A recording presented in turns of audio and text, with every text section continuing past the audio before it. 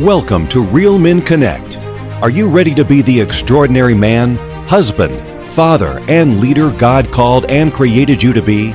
Then get ready to receive wisdom and guidance from some of the country's most respected men of faith as you learn everything you need to know to go from good man to great man, God's way. No judgment, no shame. Just real men with real challenges seeking real change. All for God's glory. Hello, mighty men of God, and welcome to the Real Men Connect podcast, where we help good men become great men God's way. I'm your host, Dr. Joe Martin, and every week we interview some of the nation's most respected and accomplished men of faith to find out what it really takes to become the kind of husband, father, and spiritual leader God called and created us to be. Each interview session is packed with practical, proven biblical principles you can immediately apply in your relationships, on your job, and in your community. Today we have with us a returning guest, Marty Miller, who's a lifelong disciple of Christ, a loving husband, the proud father of 2 adult children, and a grandpa. Marty's career path has been primarily in the field of education, having served in both public and private sectors from California to Tennessee. He has held positions in all levels of education, including being an elementary school principal, being a middle school and high school teacher, a nature center director, educational consultant, university professor, and outdoor leadership program director. Marty is a well-recognized outdoor professional with skills and certifications as a wilderness first responder, swift water rescuer, and avalanche safety expert. I didn't even know there was such a thing. And he is gifted at discovering and sharing spiritual lessons from nature, which he considers God's second book.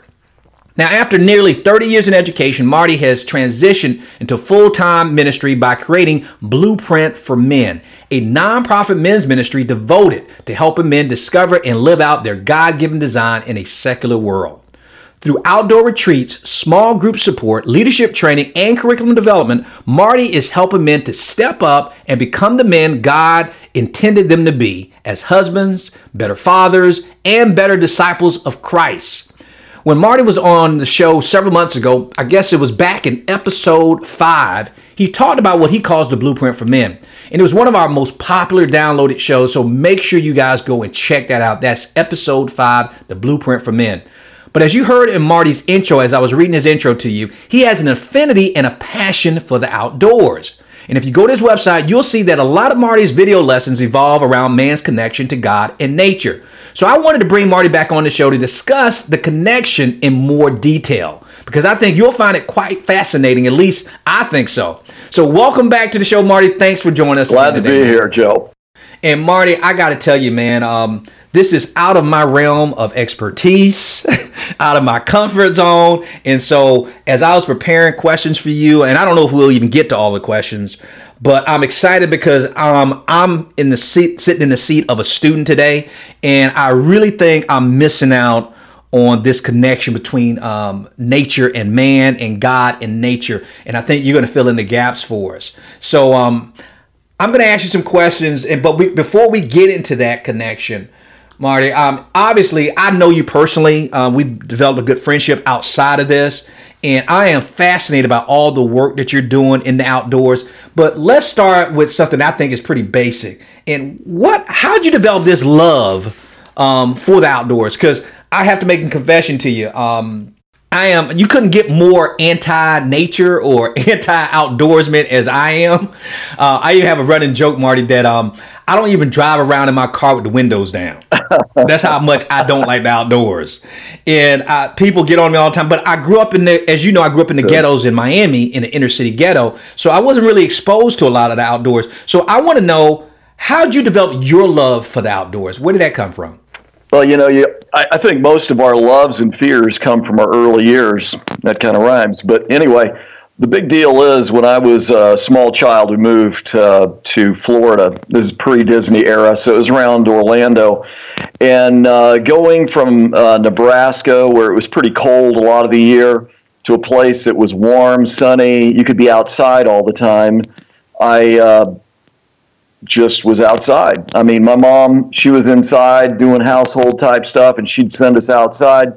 So the backyard was just full of turtles, snakes, lizards, all the stuff that a lot of people freak out about. But I was just fascinated by it. So we'd come back to the house with a whole zoo in our wagon, and my mom was very tolerant, and she would encourage us in that exploration. So early on, I just found that there was so much fascination with that natural world out there, and it just developed into a love that became a lifelong pursuit as a biology teacher and an outdoor professional. Now, you mentioned, when you said you guys moved from Nebraska Yep. to Florida, and so this love became, your love of outdoors actually happened when you came to Florida. But I was just a couple of years old. I was just a little guy. So these are super formative years. What we find with children is that the core of who they are, what they love, what they fear, is in those first 7 years of their life. And so whatever you experience during that time is going to be a big anchor to all of those things that play out down the road. Now, that doesn't mean you can't develop loves for things later on, but there's something that is so central to who we are that comes from those early years, as you know.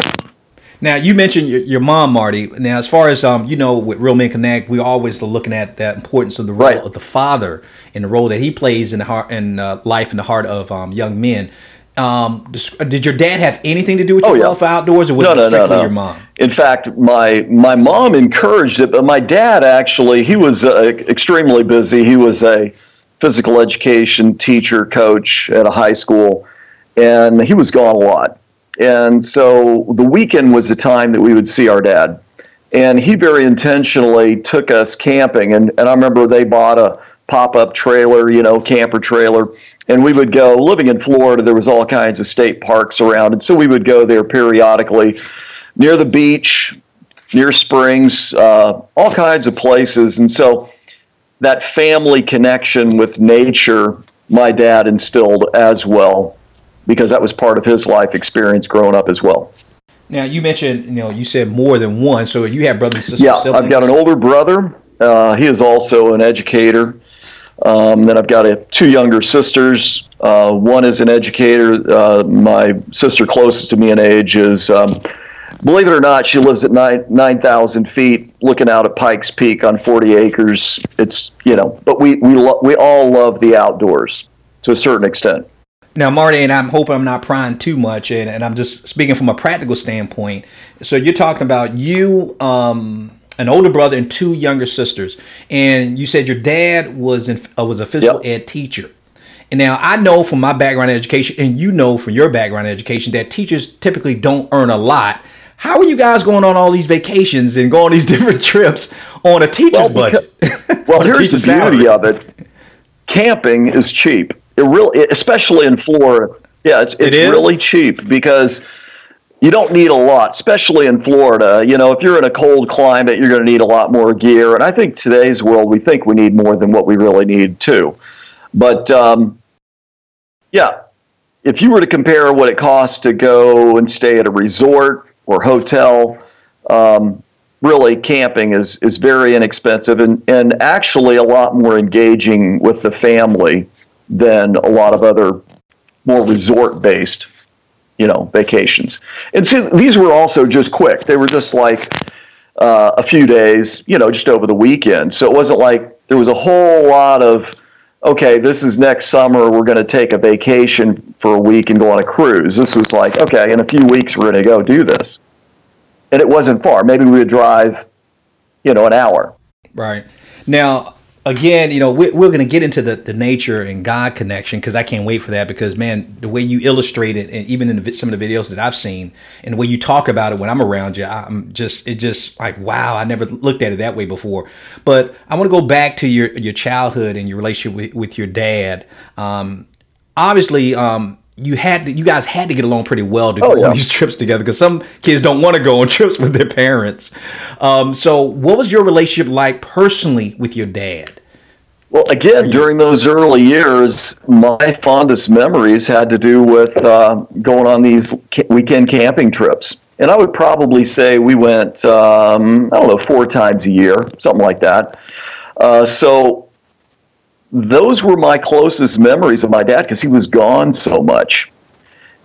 My mom was more central to my early years. Now, as I got older and got into my junior high and high school years, we moved up to Tennessee, and then we started backpacking, which was, to me, very fascinating because now we've gone from camping, which has a lot of gear. You know, you've got a camper trailer, you've got stuff, whatever you can pull in your car. But now when you go backpacking, now you're stripped down to survival mode. You've got a sleeping bag, you've got a pad, you've got a lightweight tent, you've got a backpacking stove, you've just got a little bit of food. You don't have much, but the beauty of it is, again, you cut away all the clutter from life, and it's all about the experience, all about the simplicity of nature. It's going back to the primitive. And I want to share this one thing with you, Joe, because I think this is crucial. Mm-hmm. 2 words, primitive and sophisticated. Now, when we think of primitive, we think of a time long ago when people, cavemen and stuff like that. But primitive, really, when you get down to its simplest core meaning, it means, primal. It means really honest. It is what it is. If a caveman, we'll use that illustration, has a rock and he's using it as a tool, well, it's a rock, okay? There's nothing contrived about it. It is what it is. On the other side, sophisticated, when you look at the definition of sophisticated, it has to do with ultimately appearing to be something, but really underlying it, like something can be plastic, people can be plastic, society can be artificial, right. But really at its core, sophisticated is deceptive. So when we talk about a modern world in which we all are surrounded with, it is sophisticated.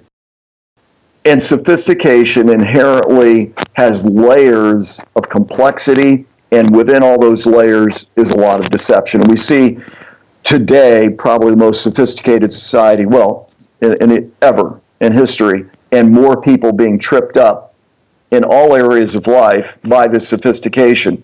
And so when we can strip away some of the sophistication and step into the outdoors and get back to the primitive, it is a place where God can speak to us most clearly. So I got a little bit of a soapbox there, but I feel like that is a big parameter of what my message is whenever I take anybody outdoors, is we're stripping away all this sophistication and we're taking it back to the original. Because when God created this earth, there were no cell phones. There was no automobiles. Mm-hmm. And there was a beauty in that simplicity because mankind was surrounded by the beauty of God's creation. And in fact, I want to share this one thing with you before we go on, and that is, when God created the earth, there was no Bible, okay? There was no written word. And some people have, like I have, said that the Bible, is God's, written word, but the book of nature, the original book, you might say, is God's picture book. So it could be said this way, that the book of nature contains the pictures of God's word, while the Bible contains the captions. And if we really... Say that again, Mark. Okay. I like that. It has been said that the book of nature contains the pictures of God's word, while the Bible contains the captions. And since I'm on a roll here, let me just keep going with this. Okay, so ahead. The keys that unlock this book of nature, in other words, I've been around a lot of people that enjoy nature, enjoy creation. In fact, I remember when I was actually an outdoor or a nature center director down in Florida, there was this particular boardwalk and there was this big bald cypress tree along the trail there that was called Big Dan because the University of Florida, they'd done a core sample on this big cypress and it was 2,700 years old. And according to their estimates, it was alive when Daniel the prophet was alive. So it was called Big Dan. So anyway, these guys came to camp one time and they said, hey, we heard about this big tree. We want to take a look at it. I said, great, I'll take you down there. So I take them down there on the boardwalk and they... this one guy in particular, he stops before we even get to the tree, but we're really close, within proximity. And he closes his eyes and he kind of puts his hands out and up and he says, "Can you feel the energy coming from that tree?" And, I said, "Yeah, it's pretty impressive, isn't it?" But I understood that his more new age kind of there's energy in God and everything, that pantheistic kind of view, there's a little bit of truth in that God speaks to us and his creative power is experienced in these things that he's created, but they are not God. God is not in them. They can teach us of God. So to unlock the book of nature, the reason I say that is without God's word, that's the first thing. If you don't have God's word, you can go down all kinds of tracks that are going to be incorrect. There are good lessons there, nevertheless. So the keys are God's word. Second thing is the prepared mind. And what that means is that you have a certain level of nature knowledge. Now, what I find with a lot of people, like you, Joe, you've expressed, you don't have that much of a background with the outdoors or with nature. But even the most basic observations, we can see God's hand. For example, the other day I was walking my dog. And in the fall here in Tennessee, we can get a lot of fog in the morning. So I'm walking my dog, and it's kind of foggy. I can't see too far down the road. And I was feeling kind of down. You know how all of us have those days that we're just feeling a little bit depressed. And I just heard this voice, so to speak, in my head, God just speaking to me, and he said, "Look up." And when I looked up, through the fog was the blue sky. And anybody can observe those kind of things. And the lesson to me was, Marty, don't get hung up on the day-to-day stuff. You can't see too far down the road right now, but look up. Now, that wasn't a real deep nature lesson, but God used the environment around me to speak to my heart at just the time I needed that. But I was seeking God, and God used that book of nature. So when I say the prepared mind, I'm open to it. I don't have to be a biologist or an astronomer, but the more I do know about those things, the deeper I can go. That's true. So anyway, that's number 2, God's word, prepared mind. The next one is curiosity, awareness, observation, which I already talked about just in that last illustration. If we're curious and we're aware and we're observant and we understand that God is going to speak to us through people, through nature, through his word, he's going to use all those avenues, and we have an enriching life experience. And then finally, the last one, this is something that you and I were just talking about before we started this episode, and that is quiet reflection. That's the fourth thing. We've got to have quiet reflection under the influence of the Holy Spirit. If we have all 4 of those things coming together, many times we will have insights that are so fresh that we go, wow, I've got to share that with somebody, and I'm going to hang on to this because it's a truth that I experienced. I didn't just read about. So I'm done with that discourse. Well, Marty, you actually you allowed us to transition into some of the questions we were going to talk about when it came to nature. But no, you actually answered the question I was going to ask you to transition, because I noticed that you referred to nature as God's second book, and so you answered that thoroughly by giving us that. And I'm going to summarize what you said. You mentioned that in 4 things. You said God's word, the prepared mind, curiosity, and quiet reflection. Now, before we dive a little bit deeper, Marty, give me the distinction, because I guess I'm having a hard time seeing the distinction between the prepared mind and the curious mind. I know you said with curiosity is about being aware and observant, but how is that different from having a prepared mind where you're being open to what nature is saying and what God is trying to communicate to you through nature? Well, to me, it's all right. So here's the deal. A prepared mind has to do with your prior education.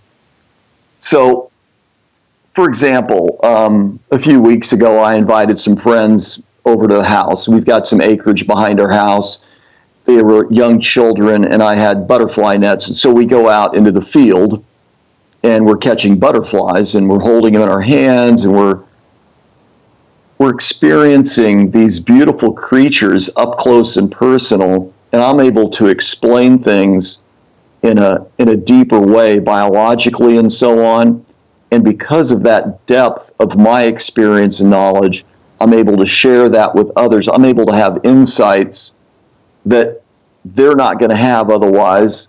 And so that added knowledge, that prepared mind, gives you a richness. It's kind of like if you have a box of Crayolas, as a kid, and you've got 8 colors.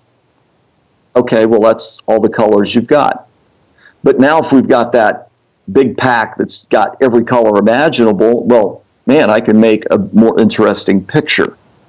So as we gain more knowledge about nature, we have more experiences.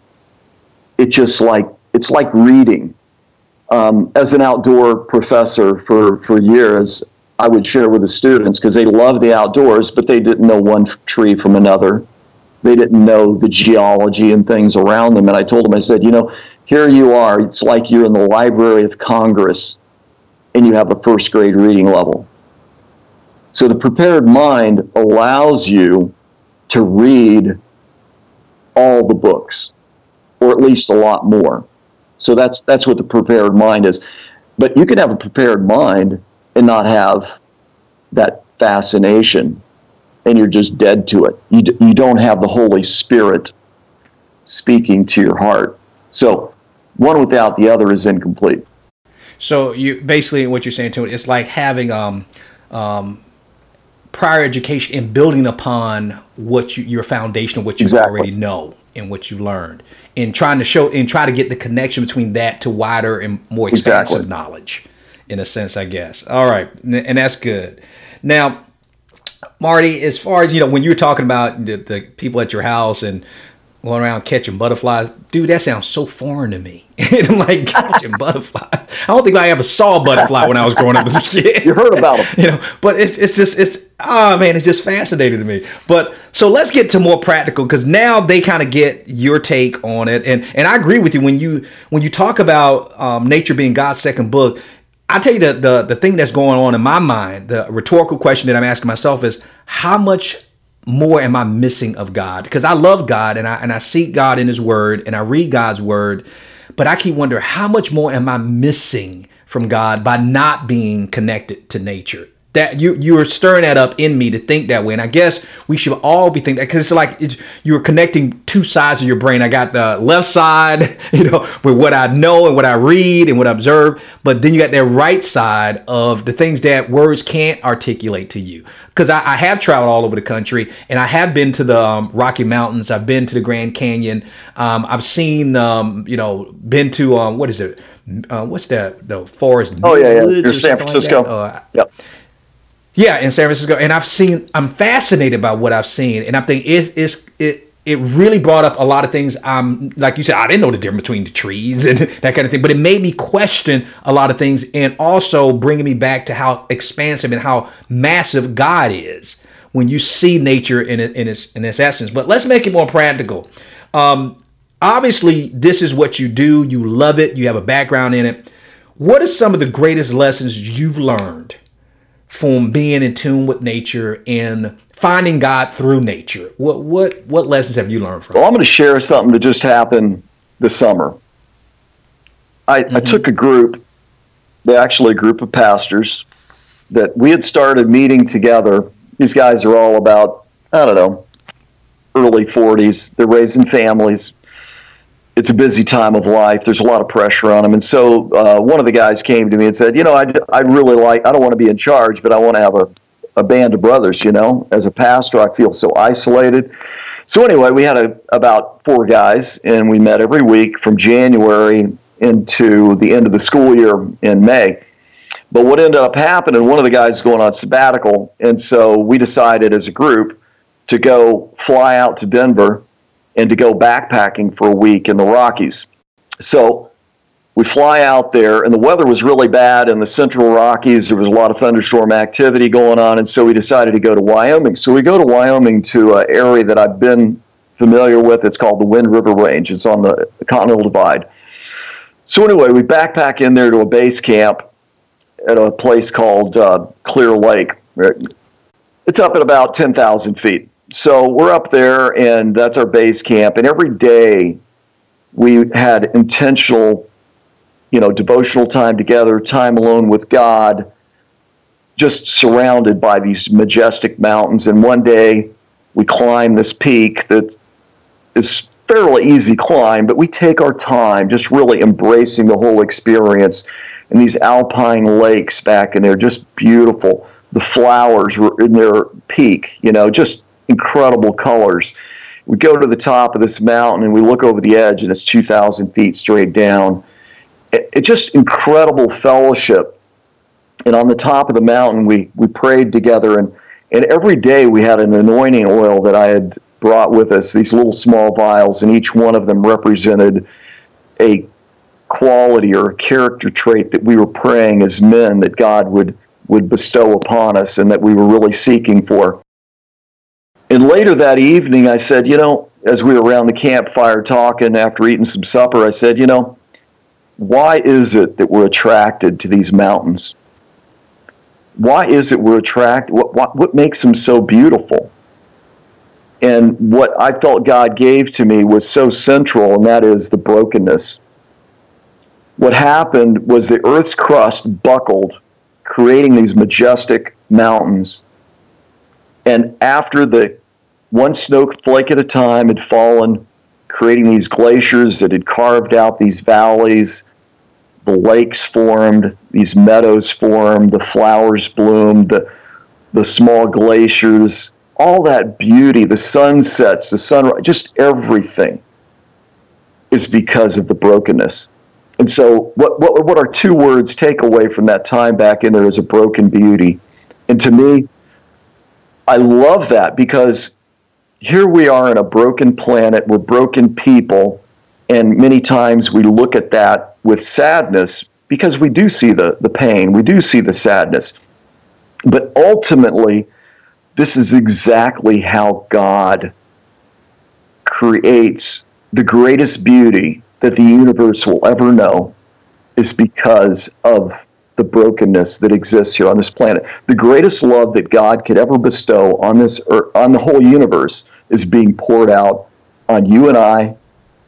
And if we fully understand that, even in our brokenness, and in fact, because of our brokenness, His beauty, His love can be seen in a way it never could. Otherwise, it'd be Kansas, just flat.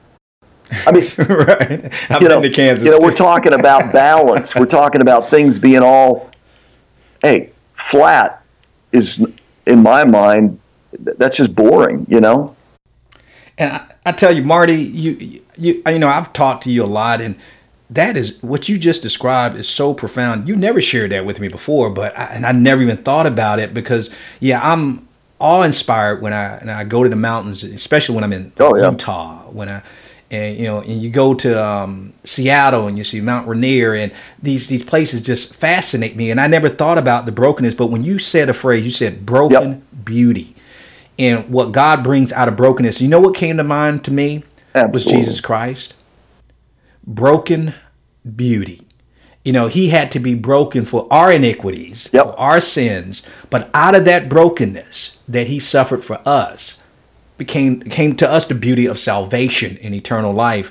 And I never looked at nature as a representation of broken beauty. I think that's a wonderful metaphor, and it made me look at the mountains a little bit differently now when you say that. But you mentioned broken beauty. What other lessons have you've gained from observing nature? Because I've heard you mention a lot of different things. I never heard you mention that one, but I love that. But what other lessons have you? And I don't know where to begin. Hardly. There's so many.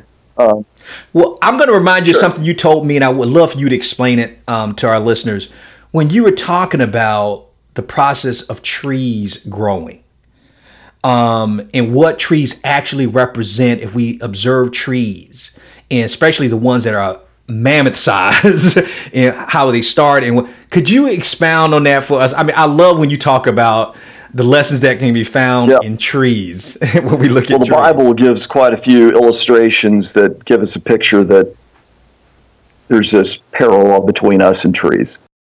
And, be like a tree planted by the waters, that the drought will come and we're not going to be phased.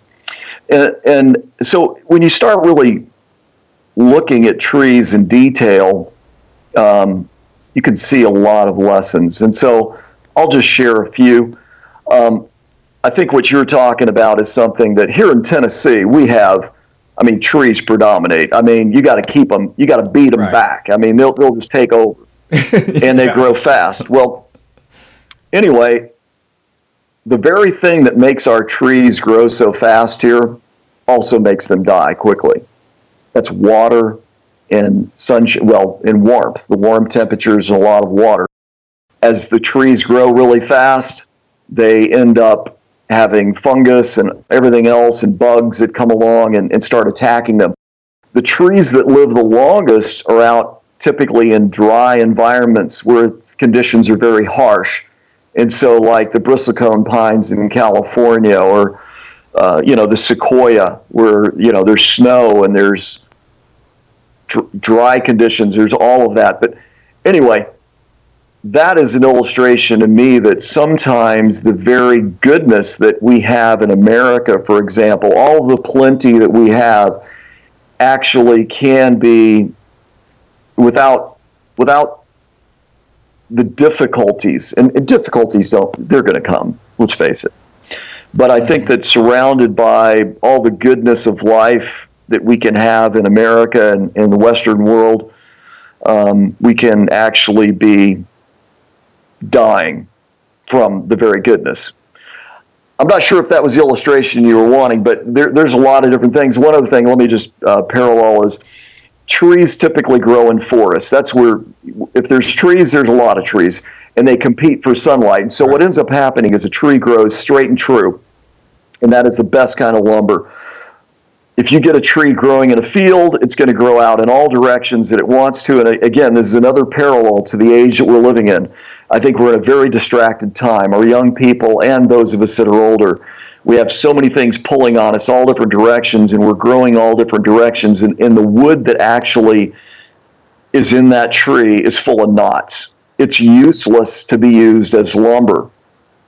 And the tree in the forest that's growing straight and true, all the lower branches die off and they break off. And the only living part of the tree, as far as the leaves, are up at the top where they're seeking to that sunlight. And to me, what that represents is, am I singular in purpose in my walk towards God, in my desire to go for the light, or am I being sidetracked by everything and full of knots and imperfections and rot and everything else?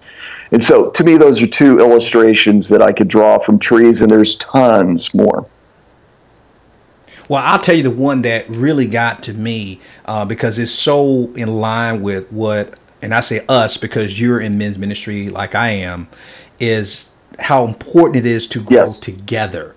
And I think you had mentioned about, I forgot how you said it, but you had mentioned to me about the difference between a tree growing in the forest and a tree growing by itself and the differences in those different trees. And when you bridge that gap between how that relates to man, that just, I'm like, wow, that's a perfect analogy. Just basically talking about in a forest, all these trees protect one another. There's community. Yes. Whereas out in the field, anything's going to happen. That tree is subject to the winds and snows and everything else. Yeah. And so as a man, we tend to be wanting to be strong and independent and alone.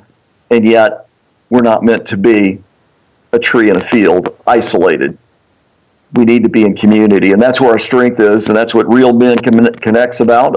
I mean, that's your main thing. And for me too, if you're not in a small group with accountability going on and encouragement and all the things that we need as men, we're going to flounder. We're going to be weak. Because when you first told me that, I was thinking, Marty, that if you were to go on a trip and say, I want to see the biggest tree in the world, the tallest tree in the world, you're not going to find it in a field by itself. It'll be fat. you're going to find it in a forest, and I'm thinking, wow, I never looked at it that way before. And I'm thinking, wow, we cannot grow as strong as we were meant to be if we're outside of community. And I think a lot of us don't recognize that as men. We keep thinking we can do it by ourselves, but how many isolated trees have you seen grow tall and strong in an isolated field? So that's why I mean, you can have so many different analogies and metaphors. And now I'm probably going to put you on the spot, Marty, with this, because I'm right down here. You mentioned the mountains, which we know came out of the earth and everything. And we got the tree. How does what metaphors or analogies have you come up with what we can learn from nature when it comes to animal and wildlife? You mentioned about catching butterflies. I know there's a lot of different animals you can pick, but what's some of the basic stuff we could appreciate about God by observing wildlife and God's creation as far as creepy things on the earth? I don't know. You know what I mean? Well, right? here's one that I'll share with you because I know you love snakes, Joe. I'm not afraid of them, but but they're not my favorite creatures in the world. You're not going to have one for a pet. No, that's not okay. Let me share this with you. When I was a kid, snakes were some of my favorite pets. Strange guy, I know. But here's the deal.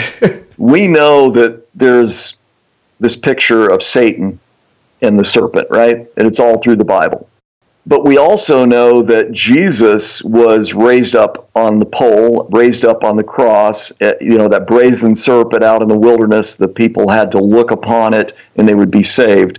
And the message there is that, Jesus became sin. He took on our sin, and that's why we can have eternal life. Well, anyway, it's a terrible picture, but let me just share this too.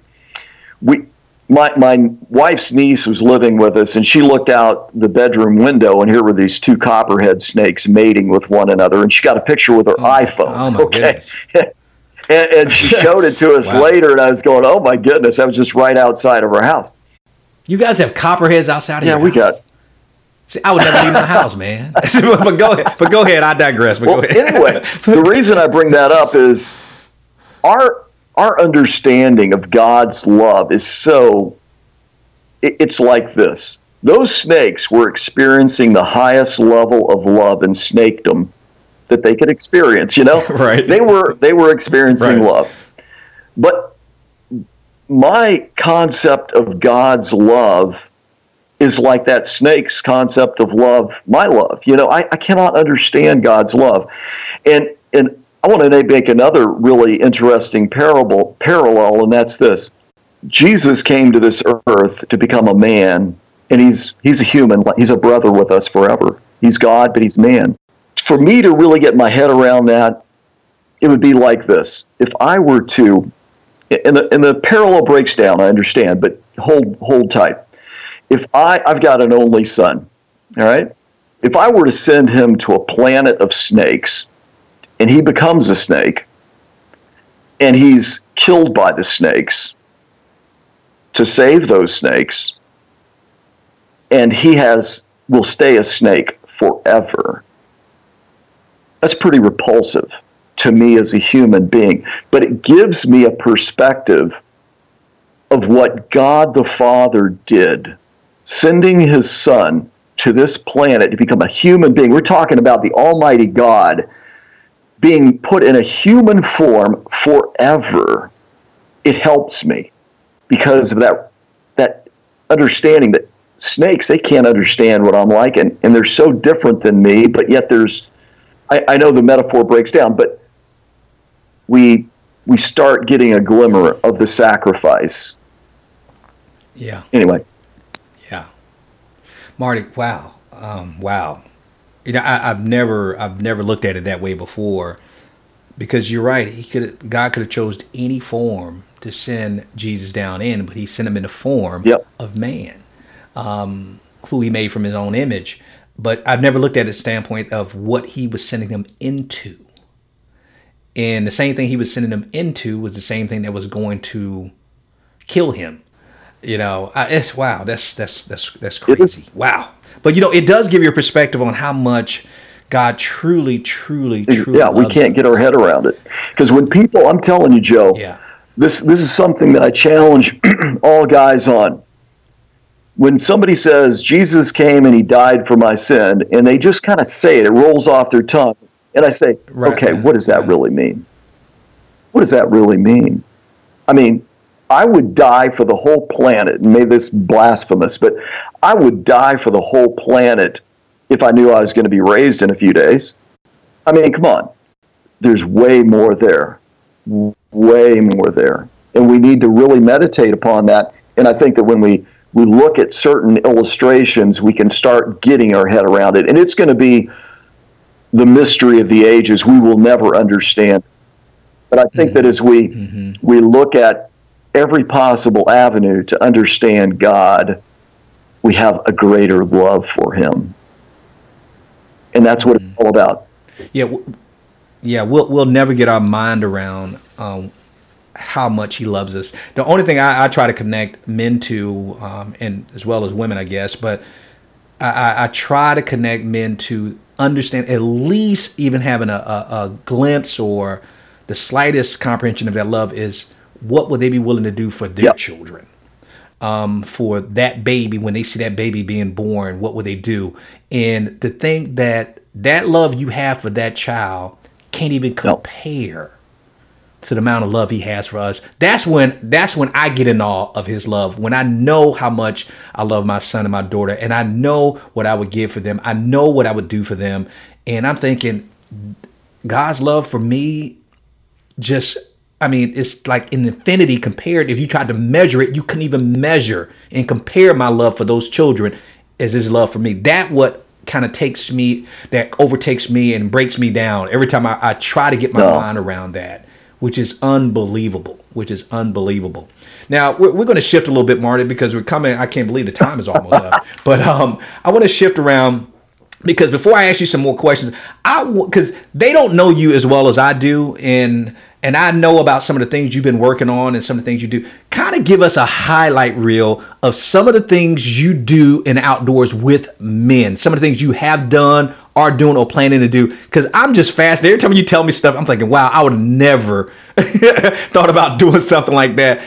And we don't even get into all the lessons the blessings that come out of it. But talk about the diversity of things you do for men outdoors that men actually come and attend and they want to be part of it. Well, here's the thing, Joe. I find, at least in my circles, that the number one thing that guys enjoy is they do enjoy being outdoors. There's a sense of freedom of getting outside and getting away from the clutter, getting away the responsibilities of work, home, all the kind of things that we're consumed by. So even though you may not have had that experience growing up because of earlier experiences, a lot of people do have that association. So some of the things that I've done with men, again, it goes back to my teaching years. I always would have some kind of an outdoor club, take kids backpacking, rock climbing, rafting, getting them outside, giving them opportunities they wouldn't have. And how that's translated into men's ministry is I do like father-son retreats and campouts, father-daughter retreats and campouts.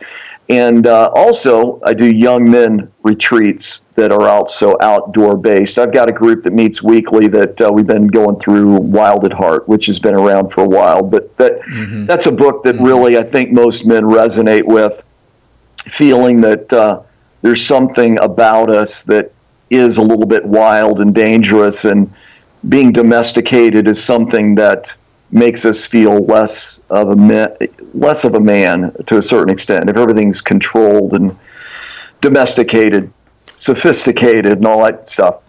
But also, probably some of my favorite things to do with men is to get them on something that's a little bit more extended. To go out for a day, you can experience something. Even a weekend, you can experience something. But when you travel to a destination that has been anticipated for a long period of time, and you have formed relationships leading up to that experience, and you, like, for example, a couple of things that have happened recently. Last summer, the summer before last, I took a group out to Mount Rainier, and it was a father-son group. one father and his 3 boys, and we climbed Mount Rainier together. And then again this summer had another group.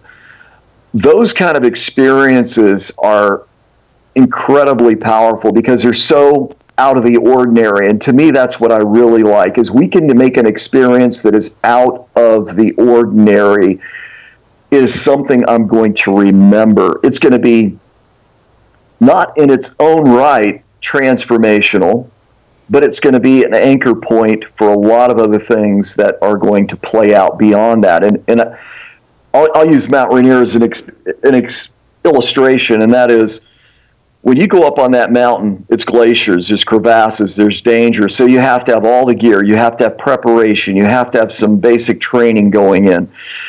And once you're on that glacier, you rope up.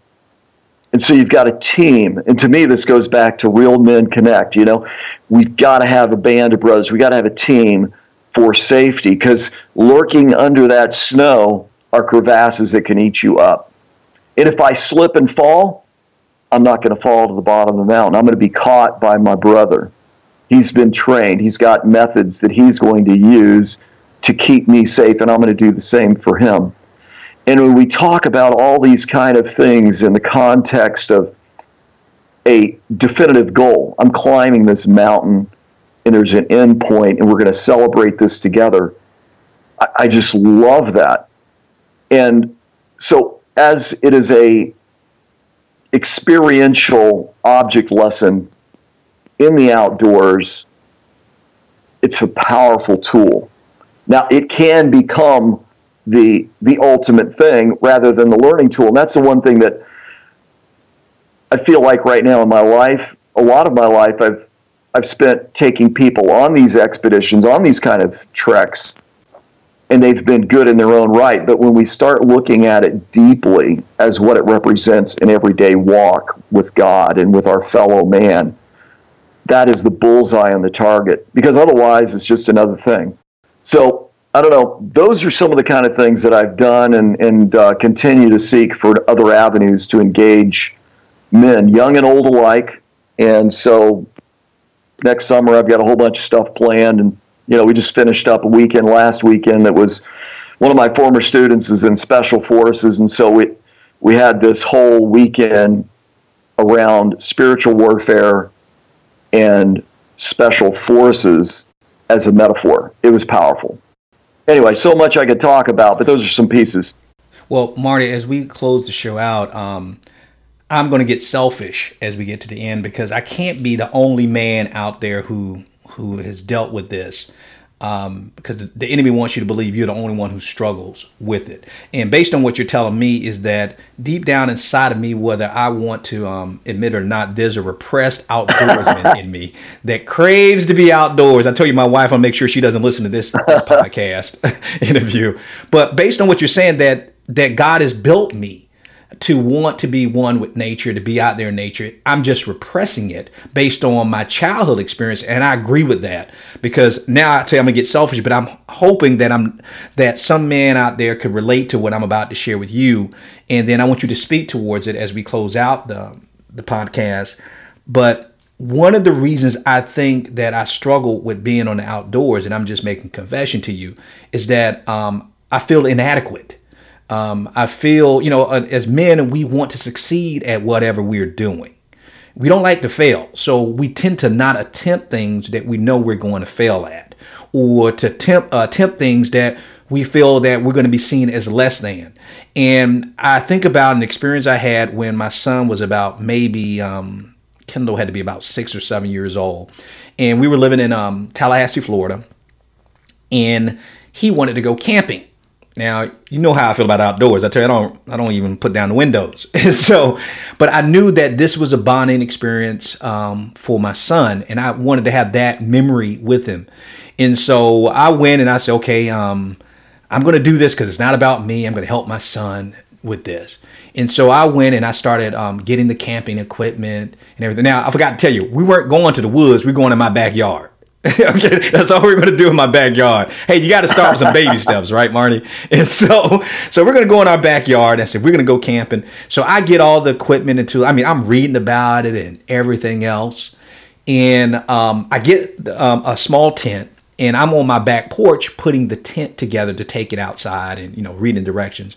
Marty, when I was looking for the tent, it said in the store, in the camping store I went to, that, one of those easy to prepare tents, you can do it within 30 minutes like that. Marty, and I'm making this confession on air, it was about 4 to 5 hours for me to put that tent up. And my son came to me and he says, "Dad, what's wrong? Are we going to go?" I said, "Yeah, Kendall," because he saw me frustrated on that back porch trying to put this tent together. And Marty, I never felt as inadequate as a man than my failure to be able to put that tent together. And I just started getting upset and angry with myself, with my childhood, with my dad, because I was never taught how to do a lot of things that boys have done in nature, fishing, hunting, camping, and all these. And I started feeling so sorry for myself and how pathetic I am as a man. As I can't believe, how can I call myself a real dad? I can't even get I can't put together a tent and take my son out in the backyard and that kind of thing. Well, eventually I got the tent up and we were able to go outside and enjoy some time outdoors.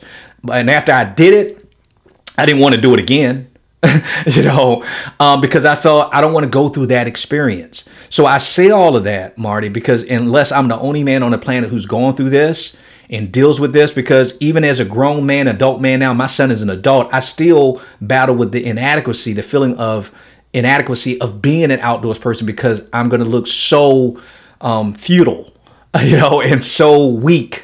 As a man, of not being able to do the things that we should be able to do as men if we were living back in the pioneer days. What would you say to a man like me or other men who never had the experience of having a dad like you had to go out there and get you at one with nature, that you actually appreciate it and crave to be in it? What advice would you give us at how to get over that insecurity and that inadequacy? Because I know, Marty, you're not going to let me live without going on a retreat with you somewhere. You're going to tell me. I'm thinking already. So I know you're going to try to get me out there. So how do you speak to that as you're speaking to me, to men who are struggling with that? And it's a serious issue, because it is a serious issue to me, man. It really is. There's no magic to it. But one thing that, as you were relating that story, one thing I was thinking about is so central to us as men. Back to the tree. I'm going to be that tree by myself and do this. And instead of humbly saying, I don't know what I'm doing in this area, but I know this guy, that he's really good at the outdoors. I'm going to team up with him, and I'm going to say, hey, look, I've never done this kind of thing before, but my son really wants to experience this. Could you lead us in doing that? That is what all of us need to do. Like, for example, there's a lot of things that you do, Joe, that I just go, man, I don't know how to do that. And for me to go to you and say, hey, Joe, could you teach me? That takes a certain amount of humility to do that, because we all have our deficits. I think what you're talking about is something that is, there's certain things about being a man that we want to embrace physical hardship and difficulty, and that's associated with being a man.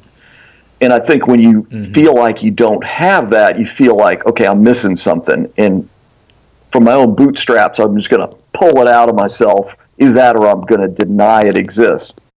You have to answer that question. But I think that ultimately God created us to enjoy his creation.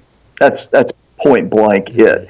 You cannot experience God in his fullness if we don't get outside. That's just my bias, and I believe I'm accurate in that, because throughout all history, it's only recently that we have insulated ourselves so far from nature that we don't even know it exists. 80% of the population in the United States lives in urban or suburban environments. And so what ends up happening as time goes on, we are becoming more and more disconnected from nature. In fact, I don't know if you're an educator, so you've heard of the book Last Child in the Woods by Richard Lew. Anyway, basically there he's talking about nature deficit disorder and how so many children, a lot of the things that kids are experiencing is because they're not experiencing the freedom of the outdoors, getting dirty and everything else. And this is a manhood problem, Joe, I'm telling you. With the number of children being raised without fathers, there is a higher and higher percentage of kids that are not getting the experience of the outdoors. They're basically experiencing life in two dimensions looking at a screen. They're not getting dirty. They're not getting their knees skinned up. They're not living in that world that God ordained that they would experience. And it is a deficit that has big ramifications physically, emotionally, mentally, spiritually. We need the experience of the outdoors. And there's so much there. I've taught whole courses on this, but we as fathers are the key players in this. And if we don't have that, we got to say, hey, I don't have that, but I know that God wants me to have this experience, and I'm going to seek it. Mm-hmm. Now, you don't have to be the greatest outdoorsman since Daniel Boone, but to at least experience it and be comfortable enough with it to say, I can feel God in nature. I can read his lesson book a little bit more than I did. You know, Marty, thank you for that, man. That really ministered to my soul and my spirit. And as you saying it, I'm thinking, duh, right? That you're right. Whatever you don't know, it's like we know the first lesson is to humble yourself, to ask for the help you need. And now I'm thinking, now I feel really confident because I still know nothing. But guess what? I know a guy who knows more than I do. And that's you, Marty. So I'm glad you shared that with us, because we don't have to have the answer. But we know that God will provide an answer that we need if we will humble ourselves and ask him. And he says that if you ask him for wisdom, that he will give it to you generously. And now that I think about it, I didn't think about it then, but I think about it now, that, I know a lot of guys who love nature like you do. But I've never once asked them, how do you do that? Yeah. Will you teach me? Can I come with you? And can I learn? Can I bring my son with me? I've never asked that, and that's on me. But I'm glad you shared that. And that's a great way as we close the podcast out, because I think if there's a lasting lesson that I want men to take away from this, not only all the stuff you share with us about how God is in nature, but at the same time that we can grow closer to our sons and our children by combining our experience with nature and getting closer to God, because we didn't talk about the stuff that you guys actually do and break down and learn when you're doing this, but there's obviously a lot to be learned. But Marty, before we close out, if they wanted to find out more about some of the things that you're doing and some of the things you're doing in outdoors with men, like some of the things you mentioned today, how can they get in contact with you? How can they connect with you? Like you, Joe, we got a website, and you go to the website and there's different opportunities that are rolling. The fall season is kind of wrapping up and we're going into the winter, so usually not as much outdoor opportunities, but as we go into the spring and summers when a lot of our outdoor activities gear up. And I'm really looking forward. I got to make a plug for this next summer. Mm-hmm. My daughter's been going through a tough patch, and she's 27. She's more like the girly girl. She's a beautiful young woman. And anyway, long story short, I asked her a few weeks ago, I said, Julia, next summer is going to be 40 years since I first climbed Mount Rainier out near Seattle. And I'm going to be going out there with some of my friends again. And I wondered if you'd go with me. And my daughter and I, we've had a little bit of a strained relationship. And she said, Dad, I would love to do that. And so to me, to do that is something that is going to be a real highlight of my life. So everybody's got to find a way to enjoy the outdoors. It could be just driving down the road with your windows up. You know what I mean? Are we looking at the beauty that surrounds us, or is my mind so caught up with all the to-do list and the things that I got to do that I miss it? You know what I mean? Being in tune, saying, God, I don't want to miss anything. Help me to be still. Even though I'm driving down the road 70 miles an hour, make my heart still. And I will know that you're God. And speak to me some way through nature, through others, just always being open. That's what it's all about. Right. You know, and I'll pray for that trip with your daughter, because I think that is great that that they're never too old for us to try to connect with our children and kind of mend some of those things. And I think there's no better way to do it than through nature, because it gets your mind off the distractions of what's going on in, quote, the real world, and gets you quiet in your mind and in your spirit, like you said, and allow you to be still. And at the same time, connect to one another. So I'm glad you shared that. And your website is blueprintformen.com. Is that correct? Is it blueprint.org? Blueprintformen.org. And Marty, we'll make sure we put that in the show notes. But Marty, thank you for coming back on the show again. You know this won't be your last time on the show. We're going to bring you back on again. But thank you for taking time out of your schedule to be with us today, man. You're welcome. Appreciate it. Just love spending time with you, Joe, anytime. Same here, man. Same here. And guys, that's the end of our show. But please, guys, join us next week as we'll bring a new guest on with some new insights. So make sure you don't miss it. And do us a huge favor. Take about 30 seconds to go over and write us a review for iTunes. That's a way to help us move up in the rankings and get the show out to more men. Guys, we're rising in the charts, and it's due to you subscribing, downloading, and sharing it with your friends. So please, please, please share this episode with as many men as you possibly can, so they can benefit from the wisdom that you've been receiving. And please don't keep us a secret. And until next time, I'm Joe Martin with RealMenConnect.com, reminding you that we are males by birth, but we are men by choice. So choose to be the man that God called and created you to be, because a male is a terrible thing to waste. So until next time, stay strong, stay blessed, and as always, stay in his grip. Thank you for listening to the Real Men Connect podcast with Dr. Joe Martin. Real Men Connect isn't just a podcast, it's a mission, ministry, and movement to help good men become the great men God called and created us to be. And the best is yet to come. So if you enjoyed this episode, go ahead and leave us a review in iTunes. It really helps us to build the podcast and to reach, teach, and impact more men, all for the glory of God. And make sure you check out RealMenConnect.com to get our free tools and resources to help you go from good man to great man God's way. Again, that's RealMenConnect.com. Thank you for listening. We'll see you in the next episode.